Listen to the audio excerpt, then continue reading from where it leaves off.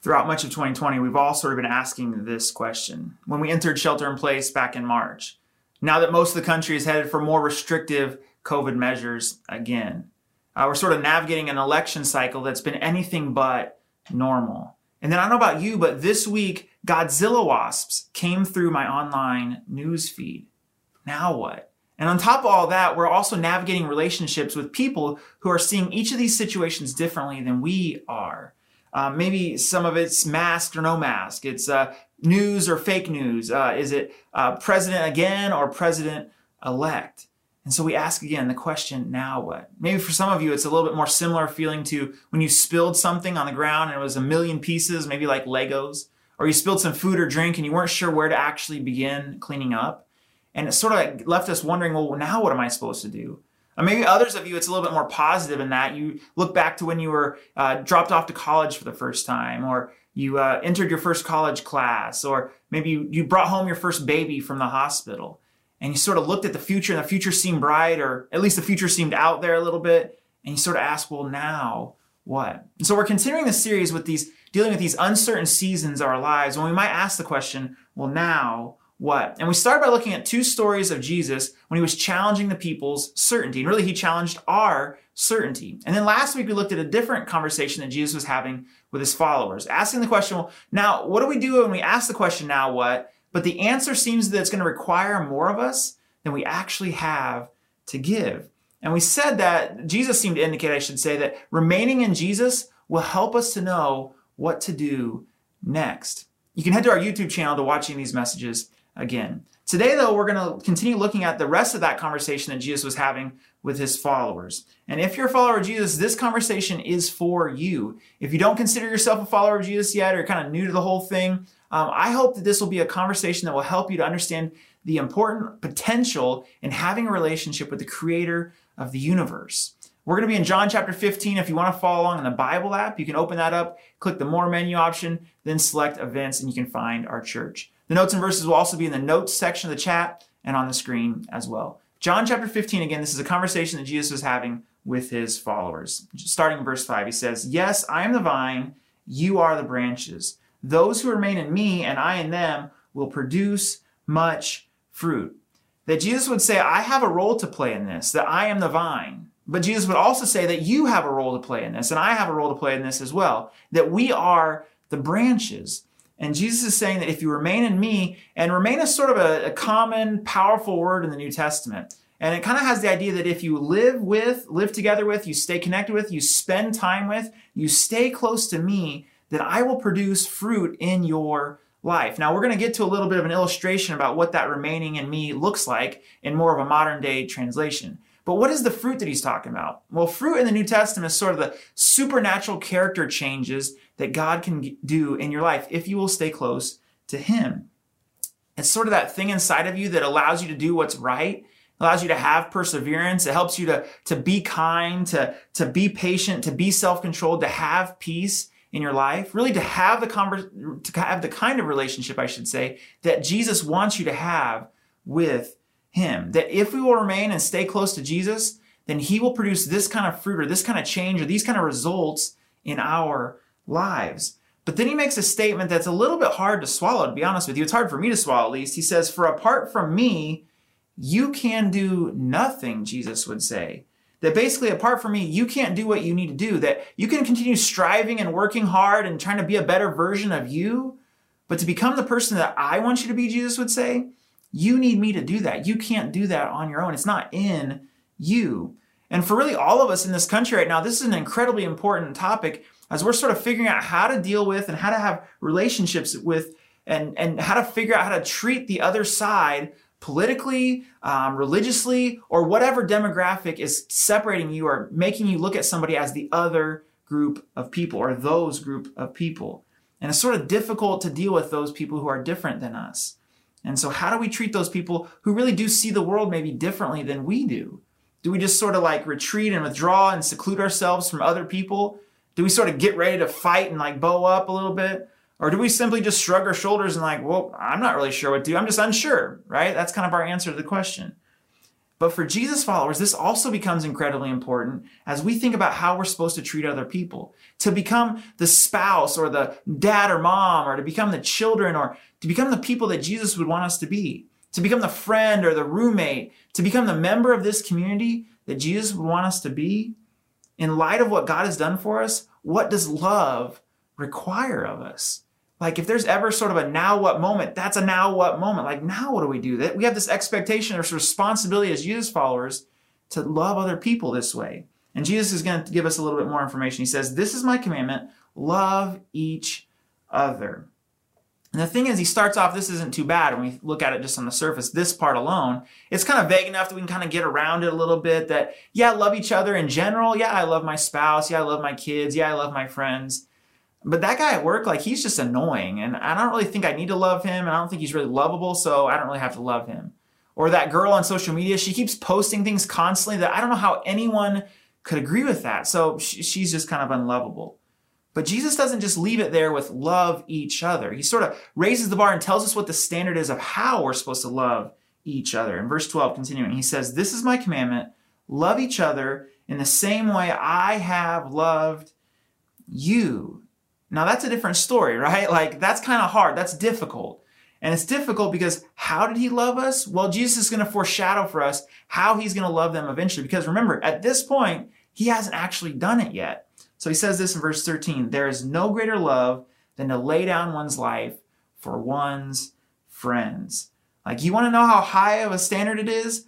There is no greater love than to lay down your life for your friends, than to sacrifice for someone else. To which we all sort of, I think, say like, well, now what do we do? Like, I can't do that. I don't think that's even in me to sacrifice my life for someone else. I hope I could, but I'm not sure that that's actually in me. And we wouldn't say it this way, but we sort of excuse away our inability to love people this way. We say, well, that guy at work, again, he's annoying, or that girl, again, on social media, or that neighbor who's just mean, or that mother-in-law, sister-in-law, friend who they're just really difficult to be around. It's their problem. Like, we excuse away our inability to love because of them. Like, it's not our fault that he or she is just so difficult to love. If they were more lovable, well, then I could love them. It would be easier to love them. And if we aren't careful, we view our inability to love other people as other people's problems and not our problem. That I can't love you, and it's probably because you're selfish, you're annoying, you're so messy, you're hateful, maybe you're just difficult to love. And we probably look at each other the same way. You might look at me that way, and I might look at you that way and say, well, it's actually not the other people, it's actually your problem. You might look the same thing at me. And the good news is, you might be right, and I might be right. But the bad news is, they are not the reason that you can't love other people. That Jesus says the problem is that you have an inability to love other people, and it's not the other person's problem. It's your problem. It's you that is the problem. And the thing is, there's kind of an illustration I want to use to kind of demonstrate the rest of this for our time together, that you really know how valuable this is, right? Like, it's an iPhone charging cord, a cell phone charging cord, and you really know how valuable this is when you don't have it, right? When you go a season without it, or a few hours or days without it, you realize how important this is. And Jesus basically says, you are the charging cord. That's kind of like our modern day branch that we're supposed to be. That this is really us. That my command is for you to love other people. And so we say, okay, well, I'll try. I'm supposed to love other people as the phone's demonstrating other people. And so we try to kind of plug it in, and we try to get this thing plugged in there, and we say, okay, I'm trying to love, but I don't know. It's like an old thing, and it's just like not kind of working. And so we blame the other person. That's what we do, right? Like, it's their fault this isn't working. And we sort of forget the fact that it's not actually connected to anything, but we blame the other person. We say like, well, they can't hold a charge, or they have an outdated operating system of life, and there's just something wrong with them. They just can't do it. And Jesus might say to us, maybe the problem isn't the other person. Maybe the problem is that it's not in you, in yourself, to charge them. You don't have this ability in yourself to do what Jesus is actually asking us to do, to love other people. It's not in us. We need him. So throughout the rest of our time, I'd love for you to keep in mind two different groups of people. Number one, who is most impossible for you to love? Maybe you're sitting next to them right now, or maybe you're just in the same room as them right now, as sort of a demonstration of the impossibility of loving them. But whoever they are, who in your life is so hard for you to love? Number two, who is most important for you to love? Because see, here's something I know about you and I know about me, that there are people in our lives that are difficult to love. And we might know we need to, we might know we're supposed to, we might even want to love them, but we also know that there's something in us that isn't able to actually love them as well as we know we're supposed to. That who at the end of their lives do you want to say, I know beyond the shadow of a doubt that he loved me. That whatever she did, it was because she loved me. So who's most impossible and who's most important for you to love? We'd also love for you to jump in the chat and share your answer to this. Isn't it interesting that the most impossible person to love is also the most important person to love? So we'd love for you to raise your hand and say, yeah, that's my situation. That's where I find myself in. And Jesus says, if it seems like it's hard, it doesn't seem like it's in you to love the other person, that's because it's not actually in you to love them. That doesn't mean it's impossible, but it just means that it's not in you yourself. But it's actually way more possible than you might think. Continuing on, John chapter 15, verse 9. I have loved you even as the Father has loved me.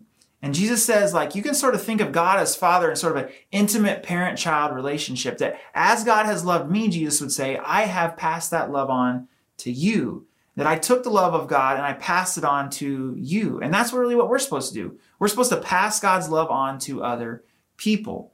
And then sort of how all this works, he continues on. I have loved you even as the Father has loved me. And he says a key verse again, a key phrase, remain in my love.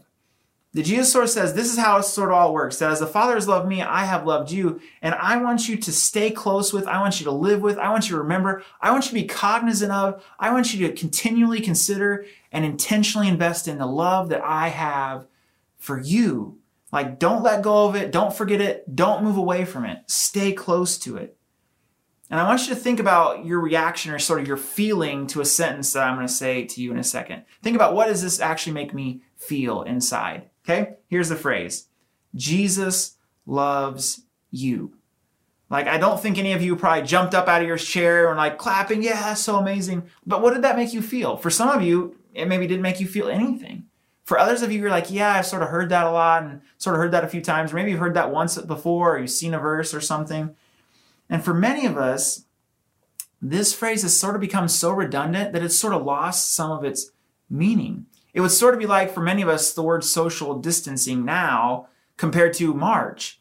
When we first heard that word in March, it was sort of like, well, this is a new phrase. I've never heard of that. And if you're like me, I was sort of like thinking, how am I supposed to know if I'm 6 feet away from other people? And knowing that I'm 6'3", I sort of thought, well, I'll just lay myself on the ground and then I could sort of know how far that actually is. But now all of us are sort of like, oh, social distancing. Like, we're just kind of tired of it. It's become so redundant. We've thought about it so much that we don't even really value it anymore. Even though it's the thing, or one of the things, that might actually save our lives. And if we sort of take a step back from this phrase of Jesus loves us, we can sort of see that it's sort of lost some of the meaning of what it was actually intended for. And for some of us, it might be sort of similar to, have you recently thought about how amazing flying is? Like, not just how amazing it would be to fly away from COVID, but have you thought about the first time that you ever flew? Do you remember the first time that you ever flew?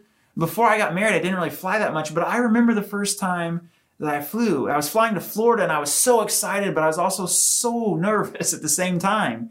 And I had a few questions rolling around in my head. I was thinking, well, how does this plane that's so heavy stay in the air for so long, for several hours? And then I also sort of had this bigger question, like, am I actually doing this? Am I actually flying right now, sitting in this seat? Am I actually flying? Or is this like some sort of TV show with a huge, enormous, complex scene change in my life happening? And then I sort of thought, well, like, this is supposed to take all day. How is this happening in a few hours? It was amazing. The first time you fly, it's just sort of amazing. But then we sort of get used to it, right? And this idea that Jesus loves you is also amazing, but maybe we've become too used to it. You've probably heard the verse, John 3:16, for God, what are the next two words? So loved. That God sort of created the whole universe and he sort of took all of himself and all of his creative ability and all of his divinity and he sort of crammed it down into a person. And he allowed this person to walk the earth to help show us what God is like and then to help show us what he thinks about us, because Jesus loves us and because God loves us. And then throughout the end of his life, Jesus would willingly sort of go through this procedure of going through a trial, of being accused of things that weren't really even doing anything wrong. It was really, he loved people too much. And so they convicted him really with no actual evidence, but then they sort of did these terrible things to him. They beat him. They used this Roman torture instrument called a cat of nine tails, which was really a long leather whip with leather pieces attached to it that had stone and pottery and glass sort of woven into them. And they whipped him with that. And then that alone had killed many people. And do you know why Jesus would go through that for us? Because Jesus loves you. Then he was spit on and he was mocked. And then they sort of would put a crown of thorns on his head. Then they would tell him to carry his cross. And as he was carrying this cross, they hurled insults and threats at him because Jesus loves you. And then they would nail him to the cross through his hands and through his feet. And through all of that happening, Jesus would look up to his Father and say, God, please forgive them, for they don't know what they are doing. That Jesus would say, I've been loved by God and I've passed that love on to you. And stay close to that love. Remain in that love that I have for you. Continuing on verse 10. When you obey my commandments, you remain in my love, just as I obey my Father's commandments and remain in his love. Now, some translations sort of make this a little bit more conditional than it actually is, that if you obey God's commandments, then God will love you. And maybe some of you felt that way, or you've sort of been taught that from people before. Maybe some of you are in a season right now, or maybe you were in a season previously where you know you weren't obeying God's commands. And you sort of wondered, does God love me? And here's the thing. The audience that was sitting in front of Jesus knew that God loved them, but they hadn't done anything good yet at this point. But they knew that God loved them through Jesus and the way that Jesus treated them. And the same is true for you. So if you choose to obey God's commands, it's not to earn God's love. We choose to keep his commands because we are loved. That loving others is an expression, not a condition, of God's love. That loving others is an expression of how much God loves us and how we have been able to remain in that, stay close to that expression of love. That you couldn't imagine living without this love, and you can't love without it. That your obedience to God's commands to love other people is really impossible without God's love. You really can't do it, as Jesus would say.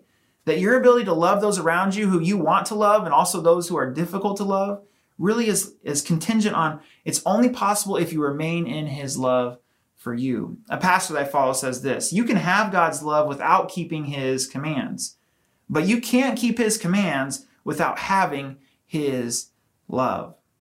We're talking about our iPhone charger and iPhone and how to charge them. And until you understand how to charge your own iPhone, it's kind of simple. You won't be able to help anybody else charge their own phone. And until you understand how loved you are, you won't be able to love other people. And you might say, yeah, like I'm this branch and I'm trying to produce this fruit. I'm trying to help other people, but it just doesn't seem like it's working. It's really challenging and hard, and it doesn't seem like things are happening. It just doesn't seem like it's in me to do this. To which I think God would say, yeah, it's not in you. I'm inviting you to remain in me, to stay connected, to stay close to me. And when you do that, I'm going to help show my love through you. That I'm going to empower you to love difficult people if you will remain connected and in me. So here are 4 ways that remaining in God's love will help you to love other people. Number 1, remaining in God's love allows me to consider what a mess I was. That there's something to God's love that sort of makes us realize, I can't believe someone would love me like that because I was a mess, or I am a mess. But when we remain in God's love, it'll change your life. It'll erase your mistakes. It'll forgive your past. It'll restore what was broken. It will redeem what was taken from you. And it will allow you to love the most impossible and most important people in your life if you remain in God's love. Number 2, remaining in God's love really removes all our excuses not to love other people. That throughout history, we've created conditions for loving other people. Currently, people on both sides of the political spectrum are creating conditions for loving those on the other side. And sort of creating this idea that if we don't agree with these main points, then we can't be friends or we can't continue the relationship. It's almost as if we're telling God, they're just not lovable. And God would say, well, you weren't lovable. It's almost as if we're saying to God, well, God, they're selfish. And God says, well, you were selfish and I loved you anyway. We tell God, well, God, they're kind of like hateful people. And then God says to us, well, you're kind of hateful at times, and yet that didn't stop me from loving you anyhow. The fact that Jesus loved people who were unlovable, who were very selfish and hateful towards him, it sort of removes all of my excuses. Number 3, remaining in God's love frees us to love difficult people. That whether they pay me back, give me back, or move in my direction at all, I'm going to choose to love them.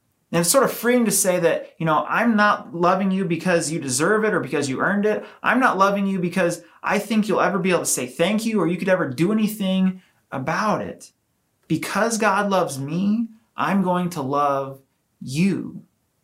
Number 4, remaining in God's love empowers us to do what love requires of us. That if you feel like you don't have it in you, if you sort of are saying to God, like, if you knew what they've done, if you knew who they were, if you knew how they treated me, if you knew how selfish and just annoying they were, that I've tried, I don't have it in me, God, that they've sort of messed it up and they sort of are broken themselves. And Jesus says, as you remain in my love, through my love for you, I am going to help you love people that you thought were impossible to love before. That I'm not saying you should drop boundaries. Boundaries are usually good for us, and we usually need boundaries. But maybe you don't need to do business with them. Maybe you need to mute them on Facebook. Maybe they don't need to live in your house. But if you remain in God's love, you can love anyone. That remaining in God's love frees us to love difficult people. So I want to end our time together with a prayer that I found this week. I was listening to a podcast called The Space Between Us by the author of a book by that same title. And the subtitle is this: How Jesus Teaches Us to Live Together When Politics and Religion Pull Us Apart. Now, the author grew up in a very political environment with a father that actually had presidential aspirations. And she writes this prayer that we're going to close our message with today. Now, this might be a prayer that you need to pray this week as you're scrolling and talking on the phone. It might be a prayer that you need to pray as family gatherings get closer. It might need to be the prayer that you pray during digital family gatherings this year. So here's the prayer. May this prayer help you remain in God's love so you are free to love difficult people. For family near and peaceable, Lord, we give thanks. For family far and conflicted, Lord, we give thanks. For the ones easy to love, Lord, we give thanks. For the ones we fight to love, Lord, we give thanks. For people who see as we see, Lord, we give thanks. For people we don't understand, Lord, give thanks. We give thanks. For people who don't understand us, Lord, we give thanks. For easy conversation and expressed affection, Lord, we give thanks. For gentle discord within our discourse, Lord, we give thanks. For unity, not sameness, Lord, we give thanks. For charity in all things, Lord, we give thanks. For a world that reflects your goodness, Lord, we give thanks. For humankind that bears your image, Lord, we give thanks. For a day when we'll delight in our differences and not just tolerate them. For a gathering of every tribe and every language. For a table and a feast today, anticipating the one we'll enjoy with you someday. Lord, we give thanks. Amen.